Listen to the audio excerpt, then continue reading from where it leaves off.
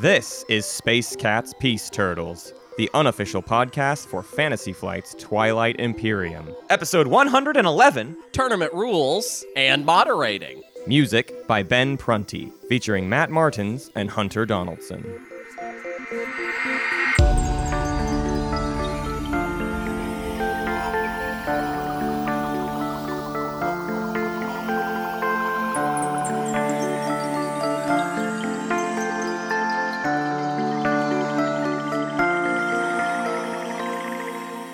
Uncomfortable that we have this kind of new setup where we're both actually able to look at each other on webcam and we do these episode introductions staring at each other. Mm-hmm. It's a different feeling than I'm used to. Yeah.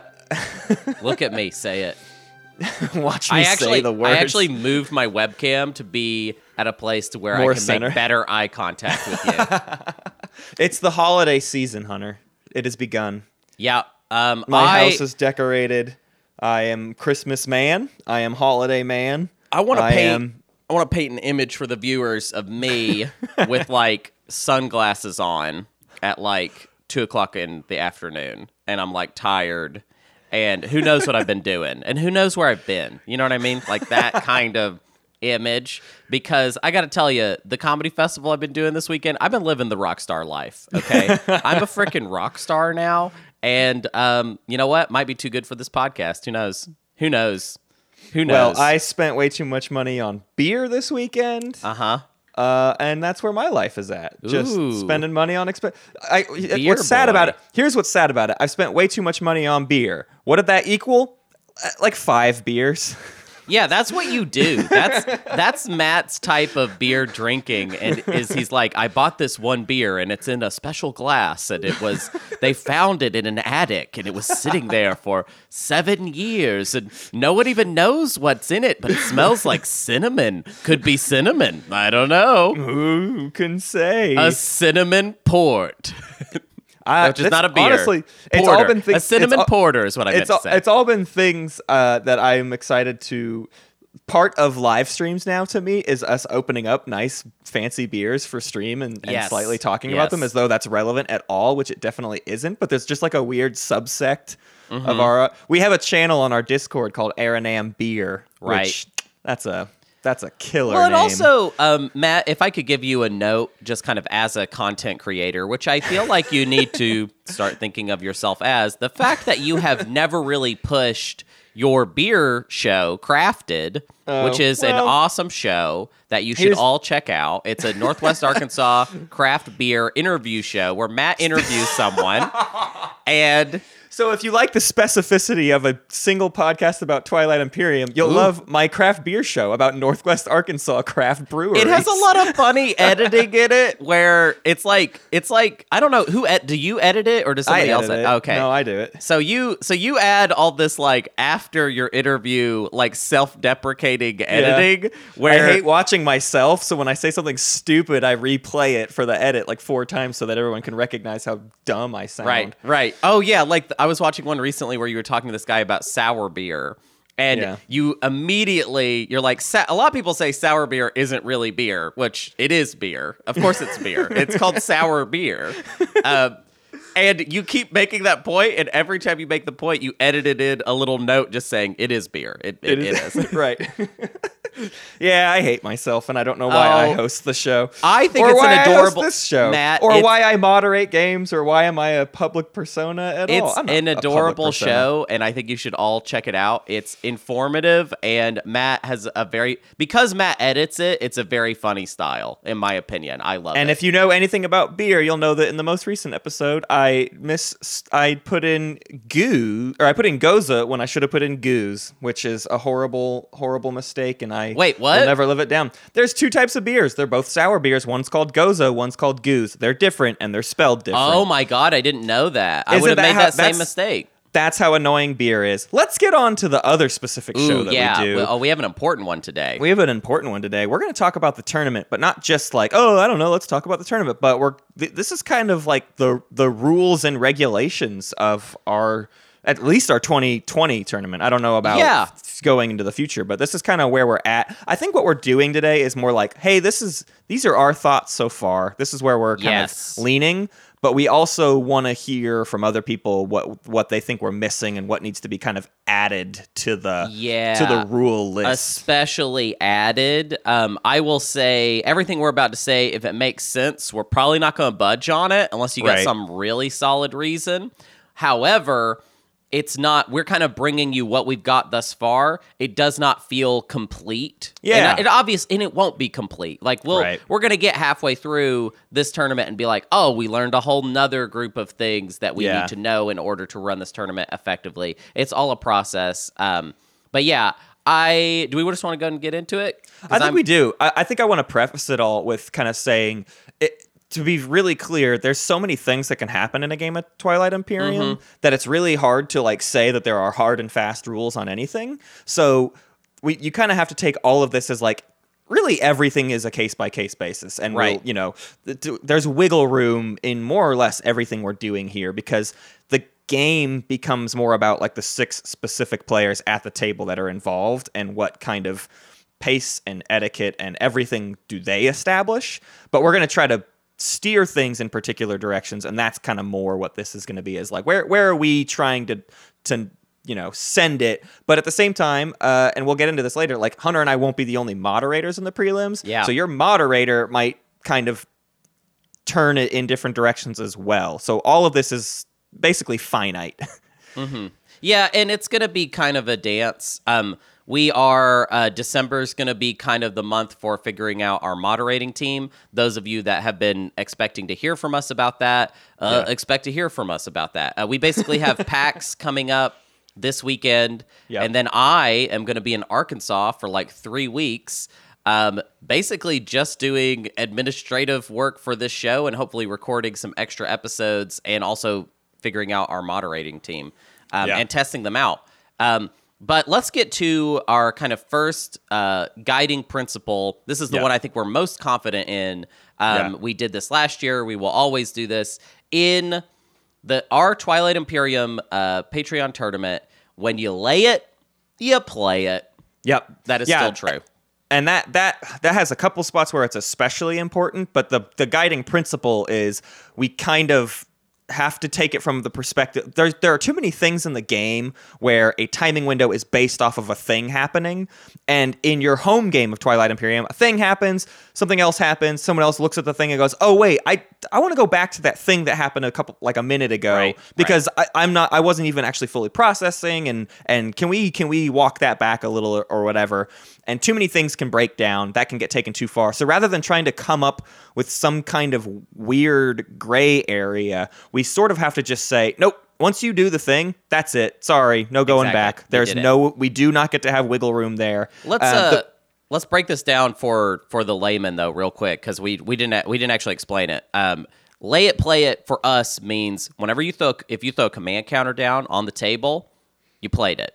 You can't. There is no throwing a command counter down and then being like, wait, actually, I don't really want to do this, or like I throw the command counter down and then I negotiate PDS. Right. If you throw the command counter down, it landed there, it got played. We're already we're moving forward already. Right. Activated the system. Yes. The same principle applies to action cards. If they can't, with a notable exception, if you lay down an action card out by mistake and it can't be actually played, then your only punishment there is that everybody kind of got to angle shoot off you for free. Or it's not really angle shooting at that point. It's just like, hey, everyone knows you have that card that you messed up. Right. But we're not going to. I would say that's a place of leeway of like, if you just play a card by mistake, we're not going to make you throw it in the discard pile, but you did mess up. Not. I will say, that's sort of in general our approach is we never do something that like breaks the confines of the game, right? We'll never just be like, oh, well, now you have to throw that out because that's your punishment. That's not really our jam, but it is more about like you lock in a step and we have to move forward with the next step. So if you activate a system, that's it. You've activated it. We are now moving on to the second step of the tactical action, which is movement. So the big thing to note there is, for a lot of people, you have to, and I encourage you over the next month, if you are doing practice games or whatever, start sticking to these rules because they are actually very difficult to break I do this stuff all the time now because we've been doing it for like over a year, and now I've formed a new habit. My old habit was definitely, let's drop the command counter down and see how people feel about it. But now it's more about grab the it's sort of chess rules, right? You move it forward, you kind of see how people feel about it, but if your finger is removed from that command counter, that's it. And so the same thing goes in Tabletop Simulator. If you have dropped the command counter onto the table, that's it. So nowadays in Tabletop Simulator, if I know I'm going to activate something, I pull my command counter forward. I'm thinking about it, but I set it off to the side of the map while I'm thinking about the action that I want to take, right? The really convenient thing with Tabletop Simulator, and I hope it'll all work, TTS always has glitches and stuff, but the thing that will be in place nowadays is when if it's the person's turn and they activate a system, the whole chat is like notified, like a little bubble comes up and says so-and-so activated. And that is more or less going to be our like, okay, that's it. You dropped the token because the thing popped up. So we know that we're moving forward, and that's the end of that timing. So this principle, like we said, this goes with command counters. This goes with action cards. It goes with promissory notes. Anything that can be played, you need to change your thinking from do it and see what happens to suggest that you're going to do it and see how people feel about that. There's a very important difference in those two things of make the threat before you've taken the action. And I think that's the way that people have to change how they play Twilight Imperium is more about like have the conversation before the action takes place. Or think before you actually go for it. Yeah, it's just like get all of that internal stuff done before you're making your move. I want to throw out another lay it and play it just so we're being thorough. Strategy cards, if you flip them over, you press the play button. We're not, especially with how difficult it is to moderate all of the strategy card phases. We cannot have any leniency there. If you click trade and we start going down that rabbit hole and you decide you don't want to, we can't turn around at this point. Right. So again, it's more about saying, I'm thinking about playing trade. Let's talk through that stuff before I flip it so that I know if it's a good idea for me to go ahead and now flip trade.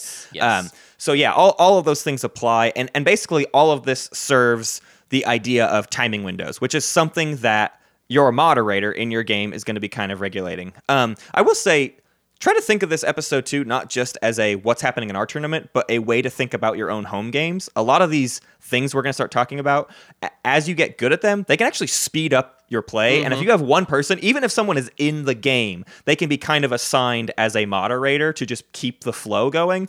And these things are going to be useful tips just in like your everyday game. So discussing timing windows, this is something we had so much trouble with last year, and it took us a long time to like figure out where do we lie in the importance of like announcing things, right? What are we supposed to announce and what do we not need to announce? The best example I have is at the start of the agenda phase, there's an action card whose timing is at the start of the agenda phase, and that's Ancient Burial Sites. Is it my job to say, okay, we are now at the start of the agenda phase. Does anybody have Ancient Burial Sites? Yeah, that gets happened a lot though now because that's the only one. It's right. So lame. That's the only one, and that one's easier. But that sort of thing happens all the time, and I want to be really clear that a moderator's job shouldn't be the second part of that, right? I'm not here to suggest to you what cards can be played right now. I'm not here to play for you. I'm not here to make your decisions. I'm only here to tell you when a thing was happening. What was really rough last year is usually our moderators are in the game master position, which means they can see everything. They know every single card. They know what all's going on. And where that gets really complicated is when I know you have an action card that can be used in this timing window. Do I make sure you heard me say, okay, we're at the start of combat. Does anyone want to play a start of combat thing or whatever? Same thing goes with secret objectives. Secret objectives, the action phase ones have like a particular time, it's like when you kill the ship is when you destroy their greatest ship. And there were plenty of times where someone would destroy their greatest ship and then move right on to ground combat. And I would kind of be like, is there anything you want to do before we move on? Because you're... And then it was always awkward when then we would get to the end of the combat and I would have to kind of be like, technically I'm not supposed to let you score that point because you were supposed to score it when you destroyed the ship. Yeah. And I want to be clear, because we're doing this episode, that's the kind of rigor we're going to have this year. I mean, we're going to try to. Maybe we'll wiggle every now and then, but we're going to do our best to be like, no, this is the timing window. You have to remember that stuff. Yeah. Because if anything, too, for a tournament, that's what separates like the great players from the ones who aren't as experienced. And that's what we're looking for. Our finals game is supposed to be the 6 best players in the world. Right. So it should be the 6 players that are like hyper aware of every single thing at every moment. Right. So we're trying to not have very much wiggle room here. Yeah. And we are going to have a team of moderators, and they're all going to bring slightly different styles, I think, especially when it comes to announcing timing windows. Yeah. What I want to say is that there are some windows that I think we are going to note to them as being critical. I think combat windows are really important. Yeah, I think those should be pretty much by the book, announced as we go. Yeah. But do not depend on your moderator to announce every single window, because they're going to have different styles themselves. So like one moderator might be really keen on running the status phase very by the book, or like every time an action card is being played, giving the 3 count or whatever for sabotage or whatever it is that it's going to happen. And other moderators won't. But one thing that I want to say that I think is an important idea that I've always tried to stress to everyone in the tournament, even last year, I think this is proper etiquette.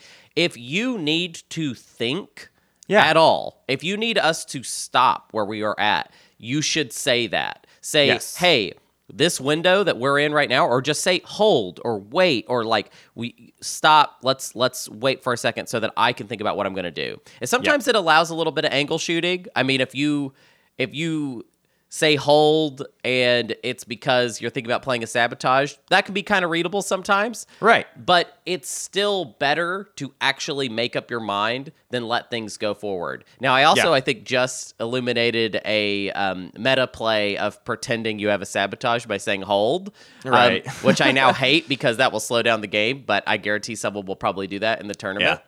Sure. And now I just tripled the amount of people that will do it. Wow, I really messed up there. We'll get to that stuff later. We'll talk more about the stall tactics that are not Yssarl's stall tactics. With regards to those timing windows, the big thing is know when you want them to hang on. Most moderators are going to give some sort of like 3 count. That's not going to be a requirement. It's not like there's only 3 seconds you have to decide to do anything. Right. But it's going to be like, okay, this is the start of combat. Anybody? And what's really helpful here, honestly, is with any of these things, like, be working with your moderator. And this is going to be the trend for this whole episode, is the moderator is there to help you, but the moderator is not there to be a computer that is playing the phases of the game for you, and you only input when you have a thing to do, right? The whole idea is like, if the moderator says, are there any start of combat abilities? Well, the speaker is supposed to go first. The speaker should right away, if you have something or not, say so. It's like, nope, I don't have anything. Okay, defender? No? Okay, great, let's move on. That's how you keep the flow of everything going as fast as possible, if everyone is always paying attention. And that's going to be a big part of why the moderator is there, is just to keep you aware of where the action is. So if you are trying to kind of tune out and focus on like planning out your next turn or something, you need to keep an ear on what the moderator is doing so you know what timing windows are happening and you don't miss an important announcement. All right, so that's about enough as far as like how much we're gonna talk about timing windows in this specific episode. If you want more of a rundown of timing windows, this is definitely not something we've never talked about. I would recommend checking out our action cards episode where we nailed it. Actually, is what we did. If you guys remember, we did nail it on that one. We did nail it, especially the first action cards episode. But they're probably both worth checking out. Yeah, as episode 67 and episode 69. Episode 67 is really the one where we kind of went over all the crazy timing windows to be aware of. And that's just important because a lot of the timing weirdness has more to do with action cards. Most of just like regular play stuff, those windows are pretty obvious once you start paying attention to them. And if you don't worry. Like it's not going to be a nightmare learning to play TI this way. Those of you that Yeah. So, kind of within those timing windows things is so the point to all of that is to say, really important timing windows will be announced, but we're not going to announce every single available timing window. You still will have to keep track of those things, right? We can't plan for every single action card or every law that's in play that lets you do a new thing. We're not going to just like open up a window for everybody to do everything. We will regulate specific phases. We will be moderating phases of the game. So let's go over kind of what are those different phases where the moderator really will sort of take the reins and control, okay, we are moving from this step to this step. Is anyone doing anything during this step? Right. And the first one, well, let's finish the conversation of tactical actions, because that's really kind of one of the biggest ones. And the things that will be highlighted is the specific steps as listed, like on your command sheet or in the rulebook, right? Activation, that's a timing window. The actual movement of ships. The way we did movement last year was not a play it sort of thing. It was tell me when you have finalized your movement, right? Yeah. It's not you picked up the ship and you dropped it there. That means it's definitely moving. We totally understand that people have to sort of run the math mentally, and it really helps to physically move stuff around and understand where things are coming from and going to. Right. So we are okay with you moving all those units around, but then the only other timing window that comes up is after movement. So when you've finished moving ships, we say, okay, is that your final answer? You can lock it in, and then we move on from there. Basically, movement then goes into space combat, which most of that is regulated, and then moving into the invasion step, and then production. So, 5 simple steps that we will kind of help guide you through, with more steps if there's a combat, right? Announce retreats. There's a lot of stuff going on in combat that will be more or less regulated. Now, if the moderator isn't specifically listing every single thing, that's fine. You still need to pay attention to your own cards and speak up. But let's talk about some other phases of the game that will be pretty regulated.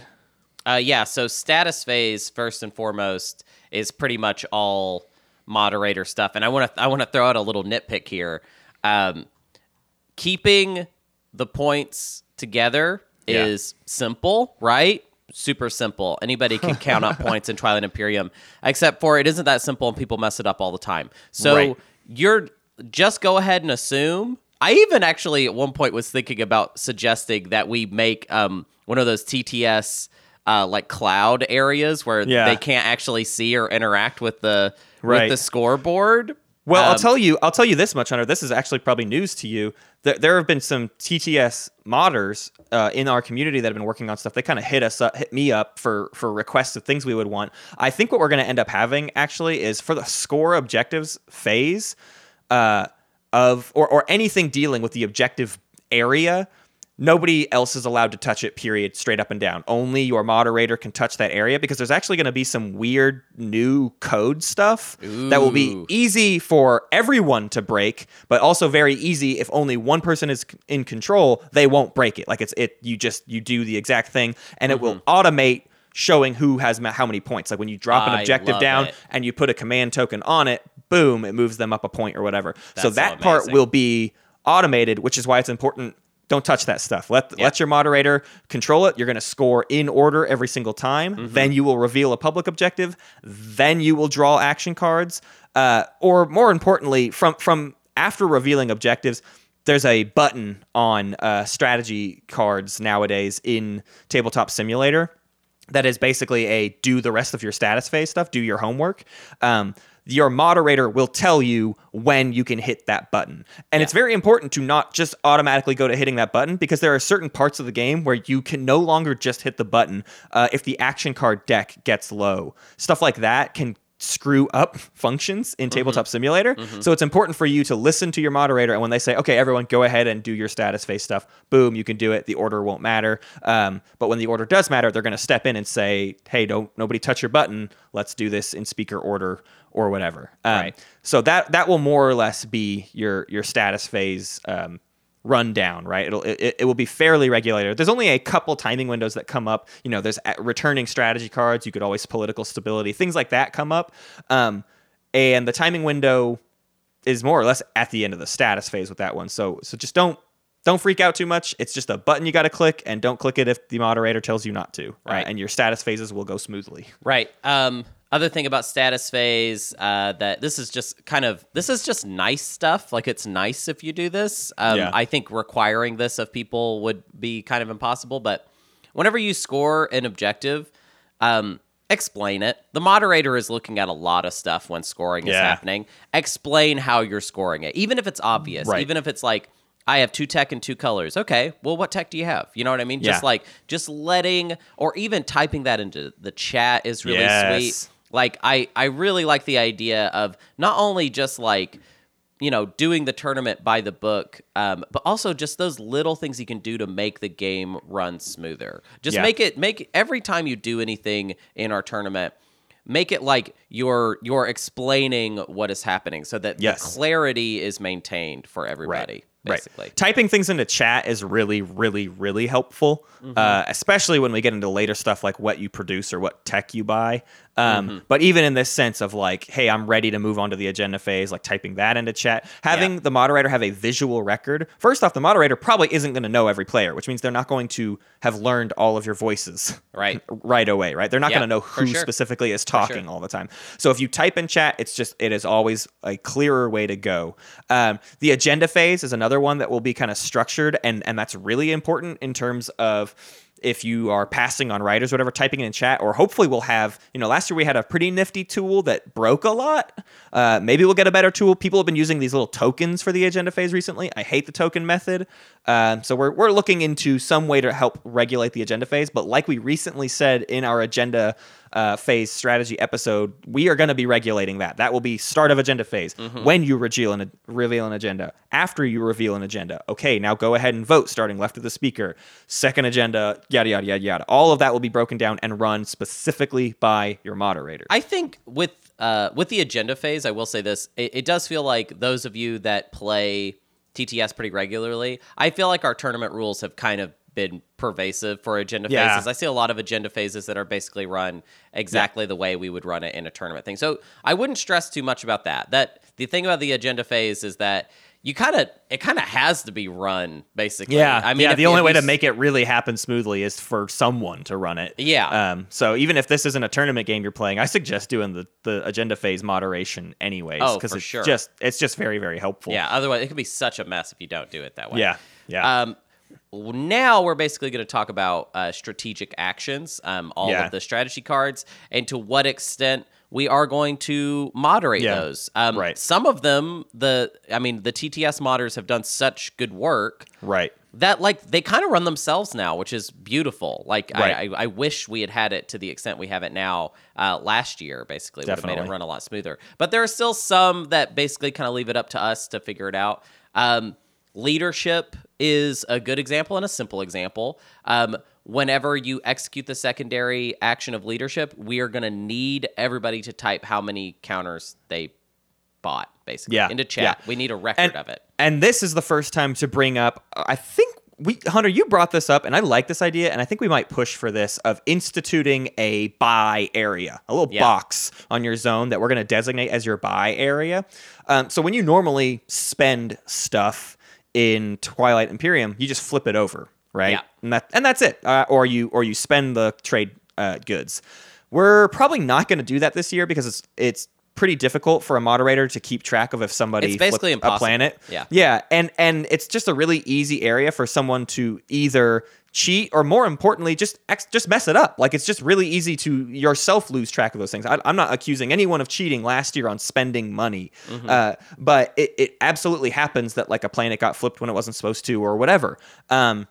So for us, it's more important that you type in chat, okay, I'm buying 2 counters, and then set your 6 influence aside for those counters. Just set them in the little box that we will designate, and then the moderator, when they are able to get to checking on everybody who spent what when, they can see that, they will flip it for you and then return it to your if it's your planet card, they'll return it to your area or whatever. But I think we're going to institute a little pay area. This is going to come up in any form of production as well. If you set the units aside with the money that you're spending, the moderator can very, very easily check that out, give it a quick glance and be like, okay, that one's good to go, move on. Rather than what always slowed things down was someone going, well, I'm going to build 2 cruisers and a carrier for $4. And then the moderator's like trying to catch up with like, okay, well, where did those $4 come from? And it was just always incredibly messy.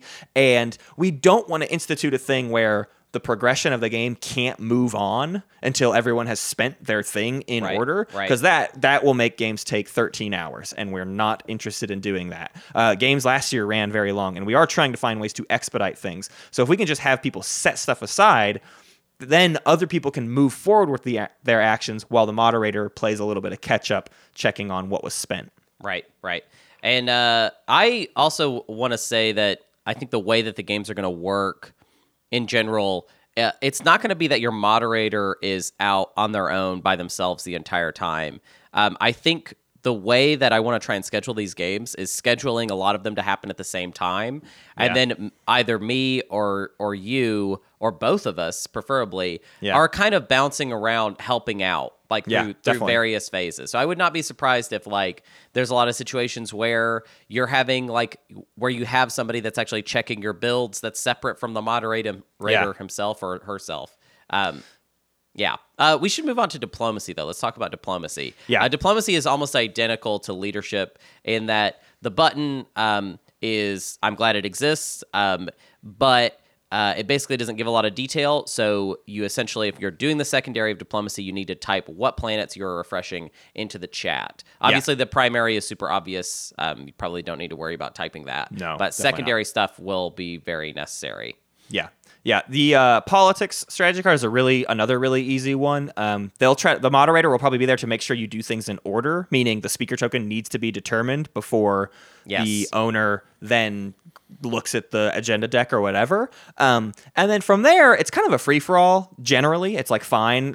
They're going to want to make sure you've spent the token before you draw the action cards. That's kind of another big thing in general with strategic actions is don't spend the token and then be like, oh, I already spent it when the moderator comes checking. Set that token aside and say, hey, here's my token. I'm spending it now that you're paying attention. Or put it in that spent box or whatever. Put it in the spent area. Yeah, totally. So the other thing then, though, is we typically, just to keep things moving smoothly, we just draw action cards as you need them until the action card deck is low. And once the action card deck gets low, then it is very important that the moderator runs the turn order of how you're supposed to do politics. Right. So that's the only time you really have to pay attention in politics is when there's like 6 cards left in the deck or something like that.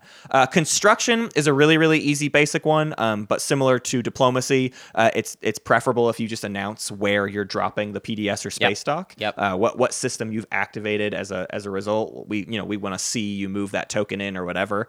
So as long as you announce it and then we can look over and see that a token is there, then you're good to go. Pretty quick and easy, painless one. Right. The next one is not painless at all and is probably the biggest challenge to doing this tournament. To the extent where I think we should just get rid of it, but trade. Trade, oh dear. Anytime someone uses the trade card in the tournament, it's rough. But I will say this. Almost nobody ever does it in the proper order. But if you do trade exactly in the order that it needs to happen, it does generally go faster and make more sense. And that's how we will be doing it. If you look at the trade strategy card, it gives you little bullets of this happens, and then this happens, and then this happens. For a good breakdown, we've done a breakdown on like kind of trade etiquette before and like what to do. I believe that was our trading with Hakan episode, which looks like was episode 34. We broke down a lot of the like, hey, you're supposed to do this first and then do this kind of stuff. If you need a refresher, go check out that episode because it can help you kind of get your brain in check on how to run that stuff. I see that as a complaint with a lot of players on Tabletop Simulator is like how crazy people get with trade. Your moderator will be keeping a close tab on that. And this is the most important one where don't flip the trade strategy card until you're ready to do all the stuff, because once you flip it, we're going through the steps now. We're handing you your 3 trade goods, then we're doing this. Remember that you announce who you will be allowing to do the secondary for free, but then the secondaries fire in order during the secondary timing window. It's just a whole thing. So just let go and let God being your moderator in this instance. I would love, honestly, if we can get any moderating tools that specifically make trade easier. Like I don't know if you can. Well, think about this though. What if people didn't have? Now I'm just having ideas on the show, but whatever. Oh, no. What if there are no commodity bags anywhere? Those don't exist. Right. And the moderator in their moderating area have buttons they can press that refresh people's commodities and or gives 3 trade goods to so and so or whatever. Yeah. Or now that actually might even make it harder, but whatever. At the very least, though, I think it may be worth having the moderator be the only one who is allowed to handle commodities and trade goods during the trade phase, because people often like grab one too many or like make up these crazy complicated deals that they actually then do the math wrong on and like how many they should end up with. So it's just way easier if it's like a big one for me is like just actually do the swap. If I say 3 for 4, hand me 4 and I will hand you 3. Yeah. It's just as simple as that. Rather than trying to, oh no, you just gain 1. It's like, no. I want to hand the stuff over. Because it's just, it helps the brain keeps everything better. Straight. Yeah. And if you need any inspiration, Schroeder's games are available on our YouTube. Track them down and you could just see how it's done, basically. Magnificently. Next up is Warfare. Warfare is a pretty simple one, except for, again, just the normal production. Please set aside your stuff, type out what your build is going to be, what you're buying. More importantly, just we'll have a little buy box in every play area, and we'll do that. If somebody needs Warfare to be done in order, meaning secondaries done like in speaker order from the active player, we will do that. But generally speaking, that's not an actual important consideration people are making. So we would probably just let everyone build what they want to build. Yeah. I feel like that one is kind of up to the players to let us know if that is important to you. Yeah. And then I think that one is fair. If you want to know that, that's fine. Right. Same thing goes with tech. Tech is super convenient because this one actually the little thing that pops up when you play tech is incredibly detailed. Beautiful. You don't have to type anything in the chat. You just follow the prompts, tell it what you're getting, and the moderator will see all of that. But this is just another situation of we'll do the order if we have to. Like if you're only going to get...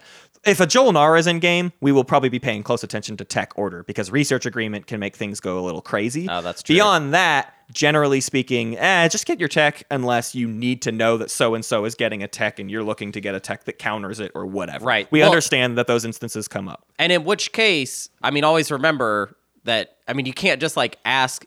We can either do it loosey-goosey or we do it in the order we're supposed to. So don't waste time if you actually don't have order advantage on the you know what I mean? Like if somebody's like, oh, I want to see what so-and-so texts to, and it's like, well, you actually don't speak your order. Go first. You're going to have to go first, so it doesn't make any difference. Yeah. Imperial, obviously pretty easy until the secret objective deck is low. And then when it gets low, we need to do it in the right order. This is also this one's interesting because basically in TTS you have to do it this way regardless. So like most people are used to playing this way if you play any TTS. If you don't, hey, we got a system for that.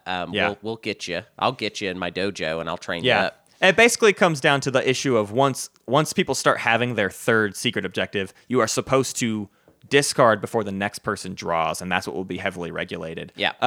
Really the same thing will be kind of important with when the Imperial owner pops the primary. We will, that's the same thing of like, hey, let's make sure we do this objective thing first before everyone starts asking for secret objectives. Let me move this person's points around before we do any other funny business. So that's the only other part where the order really matters. Yes. Okay. All right. We just did all of them, all 8. That's beautiful. We want to talk about pacing now. We want to talk about how to basically, and I feel like we're kind of covering this as we're talking about the strategy cards, but like, we want things to happen with clarity. Yeah. And honestly, I feel like there's a lot of people whenever they play in the tournament or whenever they play in heavily like moderated games, there's a want to like, oh, I want to rush, I want to go fast. Yeah. And because this is an official tournament, we need to understand what is going on. So you rushing makes the game slower. Like that's just a fact. That's just how it's going to go. So definitely. If you want to rush as an individual and get through all these things very quickly, that is not going to make the game go any faster. So it's kind of self-defeating. So let your moderator set the pace and make it all about clarity of information. That is the thing that you're trying to make everything as clear to the moderator as possible so that we can move forward, basically. Right. And your moderator will be the one who is there trying to keep things moving forward. And the moderator's never there to make you feel like you have pressure to act quickly, right? Mm-hmm. We don't want people to make mistakes that they then later regret and then they get to blame on the moderator. No. We're not looking to make that happen. Absolutely but at the same time, your moderator will be there regularly saying, hey, so-and-so, it's your turn. Do you have an action? Yes. That's not them saying, hey, you better hurry up and do a thing. It's them giving you that same clarity they want you to give them in return. I do this all the time in my personal games. And I try to make sure people know I'm not trying to be rude. I'm just always reminding them if there's turn, because I've been there. I've sat for 2 minutes and then someone goes, hey, it's your turn. And I go, oh gosh, I literally had no idea it was my turn. I'm sorry. They're just always there to kind of remind you that, hey, we are still waiting on you to do a thing. We know that this game takes lots of thought and planning. So it's just about a kind of consistent reminder of, hey, just so you know, it's still your turn to do something. Are you going to do something?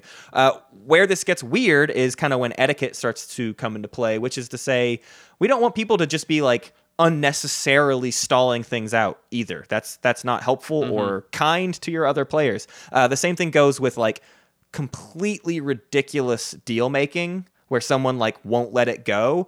Don't be surprised if your moderator is like, hey, it's time to move on. You need to drop it. No one's going to buy your sabotage, so move on. Right. And you need to move on when the moderator tells you to. Right. They're not going to do that if like they can tell you're still working out a possible deal. But if it looks fruitless, you got to quit wasting everybody's time. I've been in those trade negotiations that go way, way, way too long to no avail. And that's what our moderators are going to be kind of trying to look for, is like, hey, let's not, we don't want players' energy level to be a determining factor in who wins either. We don't want someone who's like, well, it was a 12.5-hour long game and I'm dead inside, so that's why I lost. Yeah. And also I think, again, this all just kind of comes down to communication. If somebody is trying to make open offers to the table, it's not like that is not allowed in the tournament. But if someone is interested in an open offer, you should speak up. Like, say something. Make it clear that this is not fruitless if it actually isn't. Right. But if it's fruitless and it seems obvious, then like we just have to move on. Like we can't hold in every single window because of something that might happen. Right. Essentially. Exactly. We can't have a 10-minute long like process of just deciding if you're going to refresh extra. It should not take that long to make that decision. Yes. So speaking more on etiquette, this is where things will get probably weird. Now, I will say we didn't have any issues last year. Yeah. So I trust that we will continue to not have any issues, because mostly this community is plenty nice, and when people feel like the games matter, they seem to actually behave better, which I think a lot of people would think would be the opposite. If people really care, they get super heartfelt and crazy. But we haven't seen that to be true. I will say, from an etiquette standpoint, anger is allowed. Harassment is not, right? Yeah. And there's kind of a fine line, but I can't be an honest person and say like, hey, no one should yell at the table, because that's not how the game goes. And sometimes that's like what your tool is, right? Sometimes your tool is, I have to like show I'm really upset about this thing that happened so that maybe people take it easy on me later. So we get that like those sort of table talk things are a tactic that people are using, and we're okay with that. But what you can't do is start using really rude name calling, or like just there is a step too far that you can take, and your moderator will tell you when to chill out, take it a step back. I mean, I think it is perfectly acceptable to be like, I'm very salty, even about something that a player specifically did. But if I'm playing against Matt and I'm like, you idiot, Matt. You're an idiot. You're a dumb butt idiot, dumb head. And I'm not talking about the faction you're playing, even though you are playing the butthead faction, which is just kind of a weird coincidence, actually. And I'm not talking about that. I'm talking about you, Matt, the person, loser, idiot, jerk face, just butt face, just kind of dingus loser. Like this, like what I'm doing right now, this would be an example of like what isn't allowed. Matt, oh, okay. You big dumb jerk. You jerk butt. Like that wouldn't be allowed in the tournament. Is this a good time to talk about rage quitting? You can't rage quit. We'll track you down. No. So yeah, all of this is to say, like, keep your anger levels in check. Keep the tone, civil. And to be honest too, from the other side's perspective, if you are uncomfortable with the way a person is acting, message your moderator first and let them know you actually don't think this is funny or whatever, right. and they can step in, because I've certainly been there as well, where I play with Hunter. And Hunter knows how I gets, and my friends know how I get, and they know to not take it seriously. It's nothing. I'm kind of, especially when we're on stream, I'm putting on a show. That's a problem that I have, is like me like letting the stuff elevate even more. It's wild. It's like people are watching you, and you're like, I'm gonna get even wilder now. It's like you'd be good on reality TV. Like you have reality TV instincts. But if there's a player at the table that is not aware of that, is not familiar with me at all, it's not very appropriate for me to fly off the handle like that. And so there might be players at the table that are flying off the handle because they're they're enjoying the game and they're getting crazy. But if someone else at the table needs to say, hey, you need to chill that person out, address that with the moderator. Don't bring that to the player, because we don't really just now start, like, we don't need to start a personal fight between two players. If you have a problem, say something, and the moderator can calmly come in and say, hey, let's scale it back a little bit. Let's tone it down. Maybe they can even private message the player that's kind of freaking out. Sure. And we can very easily settle everything down. And that's how we would like to go forward with, like, working out these sorts of disputes. Right. And also, like, I just want to say, my door's always open. Come by my office, and no, seriously, just come on by and be like, hey, if you want to talk about anything having to do with the tournament, just come by Hunter's office, and I have time, and just sit down and we'll talk about it. Yeah, that's actually a good point to say. If you do have an issue with your moderator, please don't hesitate to message Hunter or I, unless Hunter or I are the moderator you have an issue with, which I certainly hope Hunter and I wouldn't have that problem. Well, then just message the other one. Just message the other one, right? Start a civil war. So we briefly mentioned rage quitting. There have been questions about, like, what happens if someone, breaks these rules to an extreme degree or rage quits. What happens if the game is broken, right? A player is no longer in it because they were either kicked out or they left. What do we do from there? And honestly, there's not a good answer to this question. It is going to be a case-by-case basis. If it's early enough in the game, we'll just say, oh, well, okay, I'm sorry, everyone. We will have to reschedule this game. If it's late enough in the game, maybe there is some sort of solution where we can have somebody sub in for that player and finish the game out. That will be an incredibly rare occurrence. I don't suspect we will do that. That probably will at not all. Happen. Yeah. But we will never say never. So be prepared for us to take all of those sorts of things on a case-by-case basis. It totally depends. Because sometimes too, it's not a matter of rage quitting. Maybe it's the person's power went out, and we have to get to the bottom of what's going on. Oh, which happened last year. Yeah. Yes. So we have to kind of, like, let those things air out, and then it will probably result in a rescheduled game. We are not on, like, a specific time crunch to get these games done. Obviously, we want to get them done as quickly as possible, but we have not set if they're not done by this date, nobody else gets to play. Like, no, we'll play these forever if it takes forever. It won't, but that's the mentality. It better not. Better not. Better not take forever. Okay, so let's talk about my dojo, which is my office that I was referencing before. No, that's not true. The dojo is separate from my office. So there are a lot of people that probably listen to this episode, and, like, you're already pretty well familiar with all of the things that we're talking about. If you are not, a lot of people have been very good about this.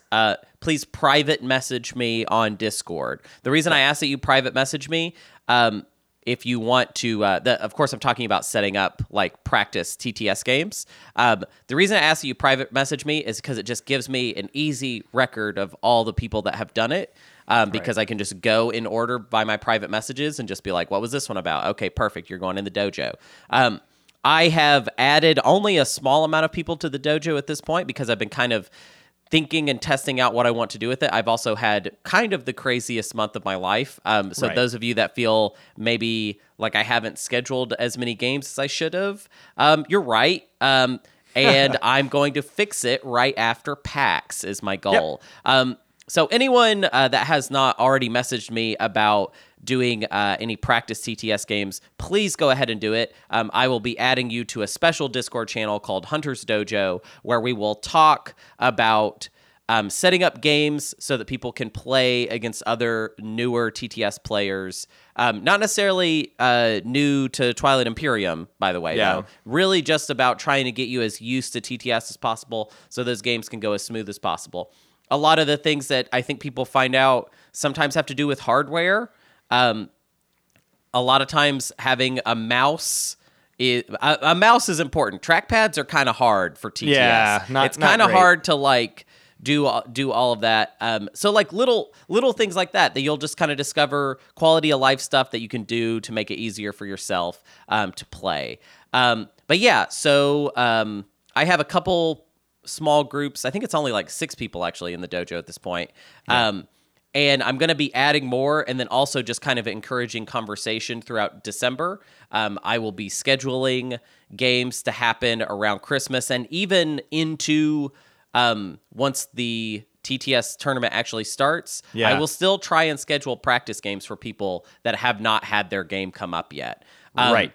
Those of you that have already done your practice game, I probably will not reschedule people for a second game just because there are a lot of you that want to do it. However, I just want to let those I think there were 2 or 3 groups that I have already done. You guys were guinea pigs, and one of the things I realized was I need to run them like strict TT, like strict tournament games, and that they're not necessarily for me to practice commentating and moderating at the same time, which is something I tried to do. It was not wise. I won't do it again. I will probably have practice moderators and then me commentate the game. But yeah, please be looking for me to add you to the dojo if you've already messaged me, and we will get those going right after PAX, which is like, I guess, next week. Essentially. Yeah, this coming weekend, basically. And so that's the same kind of goes for this extra moderator thing we keep talking about. We are pulling from the community to have our other moderators. If you want to be considered for this, you can definitely message us. We've had a few people reach out.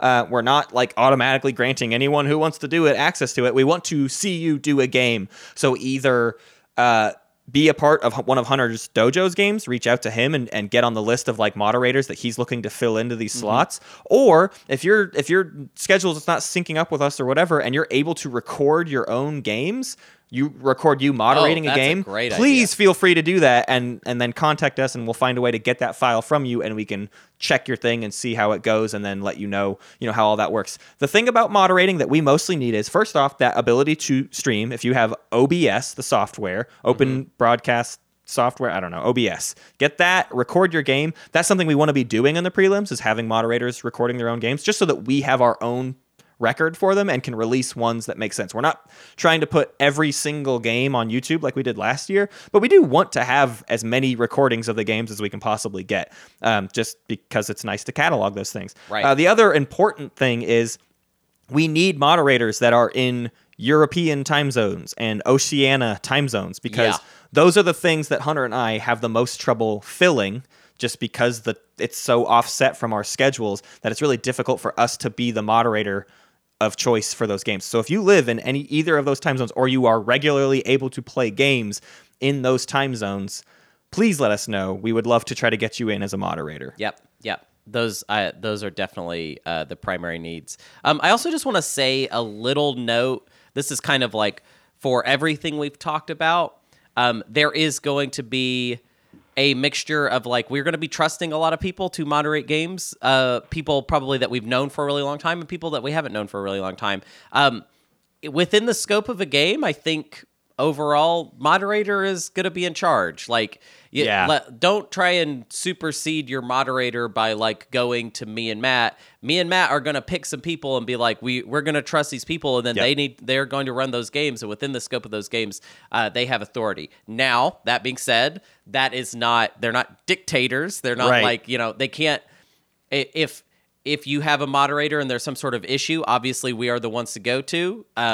But yeah, I just want to make sure that everyone is ready for the idea that you're going to have a moderator. It's not somebody whose voice you've heard before, and that you're we are basically saying we trust this person, and so you're going to have to trust this person to moderate your game. Right. Basically. At the end of the day, if you have like a rules dispute, you disagree with a ruling a moderator made, well, in most situations, the moderator specifically will have access to Hunter and I. So they will seek to get an answer from one of us on how we would rule it in that situation. So if you disagree with the moderator's ruling, there's probably a pretty good chance that you are already disagreeing with our ruling, and we're going to stick with what the moderator said. But that's not 100% true. So if you have one where you know the moderator didn't get in touch with us and made a ruling that you are like 100% positive is against the rules, hit us up. But also at the end of the day, like if the game is finished, there's not much we can do. So we have to stick with what the moderator did. You see this all the time in any sport.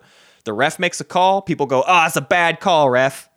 Sorry, the game finished. I made bad calls last year in the tournament plenty of times, and that's just the way it goes. We have to move forward, and that's the ruling of the game. And the rulings might change between games, but what we will have in place is a system with our moderators where we keep track of the rulings we have made, and we will try to either keep it consistent or publicly make sure it's known when we have to fix a ruling that we did wrong. We will be in charge of that stuff. We will handle it as delicately as we can. Yes.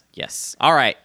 Let's get over to the errata zone. Let's jump into the errata zone. How about it? We're jumping back a couple episodes, aren't we? We got to go back to the Sardak Nor guide and talk about some stuff we got there. Really, we only have one big thing to talk about with Sardak Nor. And this is essentially, we kind of glazed over diplomacy. So we're going to have one of those talk. We're going to have a diplomacy talk. But before we get into the diplomacy talk, some stuff. I know, right? Let's hear what Dead Money had to say. Yes. A few other people echoed these thoughts, but I like the way Dead Money put it here. I know you don't want to hear about diplomacy, but personally, when playing Sardak, it's one of the top 3 strategy cards I will grab for the first round. The reason is that it fills a hole for Sardak early in regards to tech and plastic. It allows you to take a system for your first action, then second action to refresh those planets to pay for more plastic. You use your home world to pay for secondary on tech. This way, you get your first round tech and have resources to buy ships, which that's something we talked about having issues with in round 1. So, okay, kind of sounds all right so far. Of course, this is situational based on map layout, but usually diplomacy is around for the late strategy picks. Plus, I think your whole argument of why you don't want to use diplomacy, i.e. it benefits everyone else's game more than it benefits yours, is argued against by yourself for the whole episode when you suggest that to make deals with other players that may or may not be in your best interest, i.e. giving 2 trade goods for 4 or trading with the player in the lead. I know. You're going to say that a couple trade goods extra for someone else is not the same as letting 5 other players refresh a planet of their 2 planets of their choice. But I would counter with everyone is getting a similar benefit as you. Also, it is going to take one of their strategy tokens to do so, which might be a difficult choice if they were planning on a different strategy card during the first turn. Yeah, I want to throw in the quick rebuttal before we even get to our stuff. But RoboFish kind of jumped into this conversation too. So this is even just the first point against the diplomacy, which is RoboFish saying the issue is one planet home system factions. Say Jord is spent on tech. If diplomacy is taken, the sole player gets to refresh Jord and the next best planet they have. So they start with a tech and likely $7 more worth of plastic, and that is huge in the first round. Yeah. So essentially. I'm not going to use RoboFish's example, but just the sheer amount of examples we could cite that are kind of along those same lines as the reason that it is not equivalent to making favorable trades. It's kind of related to this same principle, I feel like, that applies to like some action cards you can depend on coming out all the time because of the direction of the aggression of the card, which is a term we've never actually named. I feel like several times we've mentioned this. But yeah, so like essentially when you play diplomacy round 1, what you're saying is there are now 5 players that have an opportunity to do some wild stuff. They're not all going to do it, but the likelihood that 5 players are going to do or some players out of 5 are going to do something very, very strange and very cool for them that is now very bad for you is likely. If even 2 players take advantage of diplomacy round 1 to do something kind of edge casey that they would never really get to do in a normal game, that's very bad for you because you already start out behind. Yeah, you kind of Dead Money pointed out our own argument, but I think they glazed over our argument, which is the big thing of we're looking to make favorable trades with like a person per round or whatever. Like just kind of get in the pocket of one person. Diplomacy is not that. It really is opening up everything to everybody else, and in many cases more so than you can accomplish. It isn't, oh, I got them $1 extra. It's I got them $6 extra, and I only myself gained $4. Mm-hmm. It's giving everyone the opportunity to gain more than you when you gain only just a little bit. We are okay with someone else with one person gaining more than us if we gain a little bit. We are not okay with 5 players gaining more than us when we gain a little bit. Right. That is too much. It's just pushing that scale too far. Yeah, and I mean, so many edge casey stuff. I mean, Mentak getting cruisers round 1. Yeah. God, actually, if you bring in tech skips, it can basically get. You can never run out of weird cases. If Barony of Letnev is in your game, no, just don't do it. Absolutely not. Don't you can't let Barony have access to diplomacy secondary. That's not a good idea. What can't L1 technically get inheritance systems round 1 if they have a yellow skip and you have diplomacy? I don't even want to look through all the things to determine if that's true or not. But probably. So, but L1 can do crazy stuff for sure. Of course. And it just doesn't end, that type of stuff, is what I'm saying. Right. And it really is just about the sheer amount of players that you're making it available to. That's why it feels so different from giving one player favorable trades, basically. Right. It's this principle of allowing the entire table an opportunity to do good things for them versus allowing an individual player when I deem it necessary to do good things. Right? Yes. All that being said, basically, you're not 100% wrong. Obviously, there are times when you've got a Biz Fria in front of you and you can tell nobody else is going to have an opportunity or whatever. And then, maybe diplomacy is an okay pick. You can get $5 extra round 1. But there's a lot of boxes you need to check before that is an okay decision. We talked about trade being a thing where you got to check before you pick it. Diplomacy is that same story and double or triple the pressure that's on trade. We already were kind of nervous about you taking trade because of what it could do to your game. Diplomacy almost has all those same problems. Yeah. So you have to be very, very careful when you pick diplomacy. And I'm willing to accept that I'm kind of stubborn about diplomacy. Right. I'm pretty stubborn about it. But I'm less stubborn, but even I agree with this guy not really pushing diplomacy for Sardak. Mm-hmm. Yeah. I would just hate to see people relying on it. I think our responsibility in making these guides is to try and lead people to make choices that are going to work in a lot of different games. Yes. And so that means that edge cases are difficult for us to deal with because it's absolutely. We're not trying to make an edge case compendium. We're trying to make a guide. Yeah, we don't have time to break down every single edge case. So things like diplomacy, things like crazy trade shenanigans, any Magic Christmas Land scenario is just it's too messy. We can't in good conscience recommend that to newer players. Mm-hmm. And I do want to reiterate that we classified trade as a conditional pick. Right. For Sardak round 1, trade is something that is to be desired if we can check off the right boxes and just make sure that we're going to do it the right way. Right. Let's do it. Let's talk about PAX. We're doing PAX. We don't have a whole lot more to say about it, but we'll be there. Yeah, we'll be there this weekend. I think our most availability is, during the day, Friday and Saturday. We're actually kind of leaving town fairly early Sunday, so we won't be able to hang out much then. But, we'll be around Friday, Saturday. We're going to come check out the tournament that's happening Saturday, and we just want to see people. We have a channel on our Discord specifically for people going to PAX. I have a role I can add you to, so just tag me or Hunter and say, hey, add me to the PAX. And we will get you in there.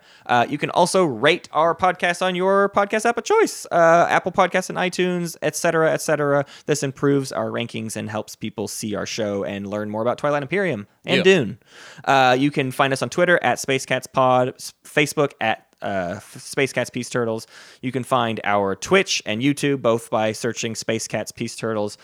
TI streams will be picking up after PAX for Hunter when he's in my house streaming from my computer. That'll be weird. So that'll be fun for everybody. I don't think we have any specific plans for that yet. That's kind of too many weeks away, but maybe next week we'll have a bit more of an update for you. Yes. You can find our Board Game Geek Guild at guild/3103. Join our Patreon to be a part of the Galactic Council and vote on upcoming episodes, or play games with us in the Goodyin Brotherhood.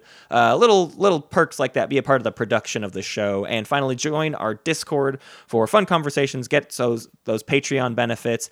Hit us up if you're going to PAX, etc., etc., etc. I have been talking too much about comedy stuff at the end of this, and I am exhausted from. I have had the busiest month of my life. If you want to come to see me perform at Revolution Hall tonight, it's going to be tonight. The tickets might be sold out. I don't know if they are. If they were $15, if they're still available, there's still $15. Come out. Oh God.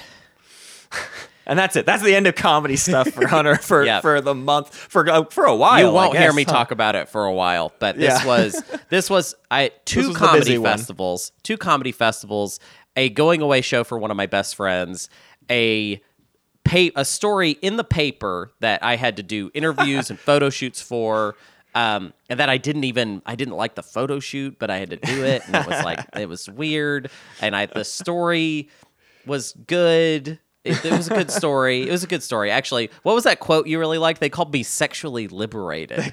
Well, they